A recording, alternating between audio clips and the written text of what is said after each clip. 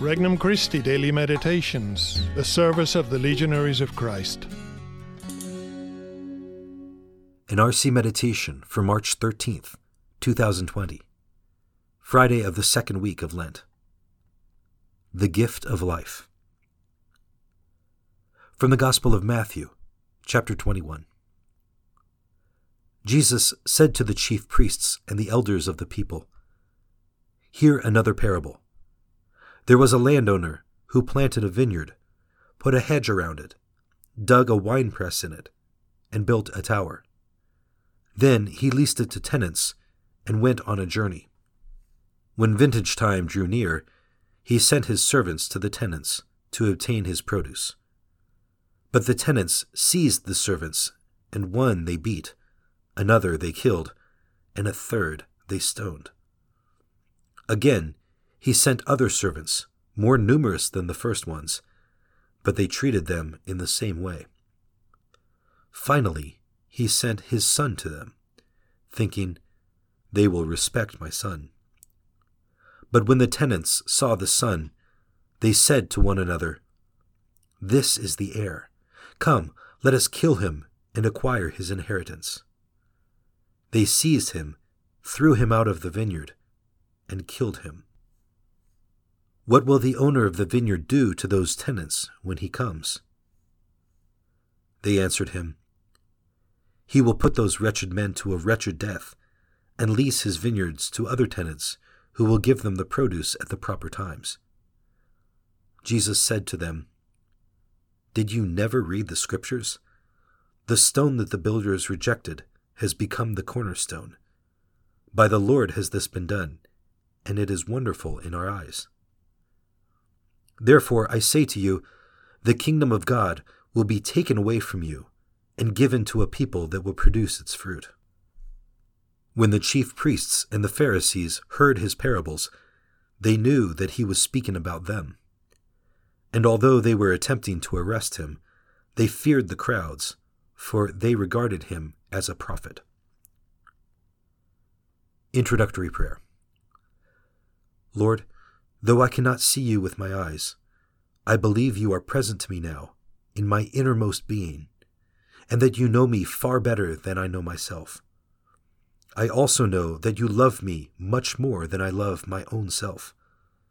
Thank you for loving and watching over me, though I don't deserve your love. In return, I offer you my sorrow for my sins and my hopes to love you more each day. Petition. Sanctify me in my work, Lord. May it bring me closer to you. First reflection.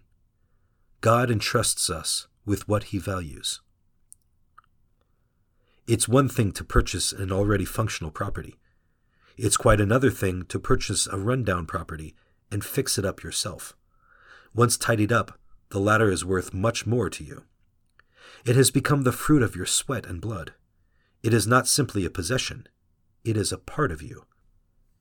In today's gospel, the landowner purchased the land and did the work himself to set up the vineyard before he handed it over to the tenants. When he entrusted it to them, he was not simply looking for a profit, but for someone to manage his vineyard.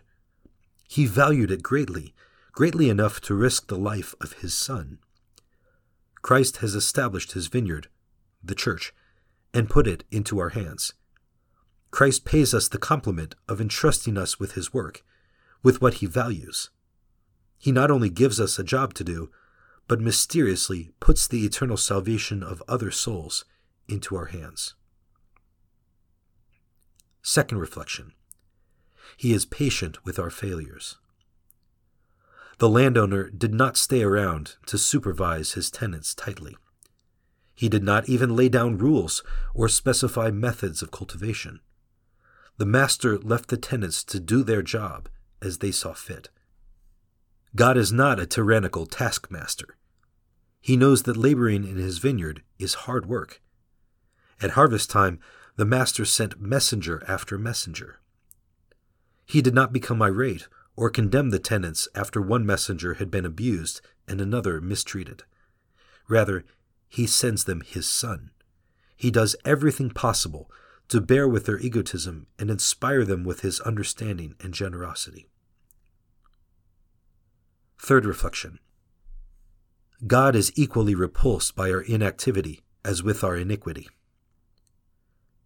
Because you are neither hot nor cold, I will spit you out of my mouth. The graver sin for the Pharisees was not what they decided, but rather their selfish and blind sterility in choosing not to decide. When Christ levies the sentence against the Pharisees, he does not say, "Therefore I tell you, the kingdom of God will be taken away from you and given to a people that respects life," as serious as this is. Rather, he chides them for not producing fruit. Note that the sentence is essentially equally severe. The one offense takes life, the other refuses to give it. Conversation with Christ. Lord Jesus, your hands knew human labor, and you sanctified your life and the lives of those around you through your toil. Help me to see the virtue you teach. Help me to return all my talents to you by the work of my hands and mind.